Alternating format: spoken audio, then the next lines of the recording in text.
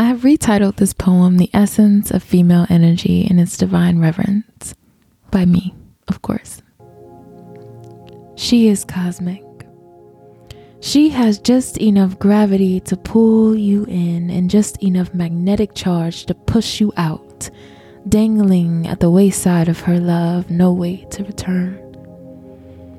She is just as forgotten, unappreciated, and used as her mother, Earth, and just as beautiful. She is as bright and brilliant as the sun, just far enough to see her mother's horizon and just close enough to feel her warmth before scorching at her magnificence. She is as rowdy and phasonic as the moon, forever evolving. She is cosmic. With a soul as old as the stars and a mind as complex as the galaxy, you will never understand her full essence, and neither will she. For she is a steady tick-tock hanging on the wall, watching you trip around yourself. She is cosmic. An essence of true wonder and wisdom and aura, like the layers of atmosphere that surround the planets.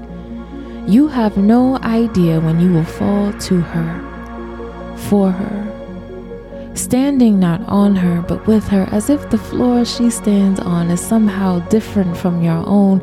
You are merely walking, and she is eloquently gliding, twirling at her axis. I like to imagine that she was present at the time of her mother's birth, that a piece of her came into existence millions of years before her time. She is cosmic. I honor the place in her the entire universe resides. She has a God in her so pure it's worth believing in, a God in her breath. A God so easy to see it is hard to imagine the earth from which she came bears rotten fruit. But still, she could turn the most skeptical philosopher into a faithful believer.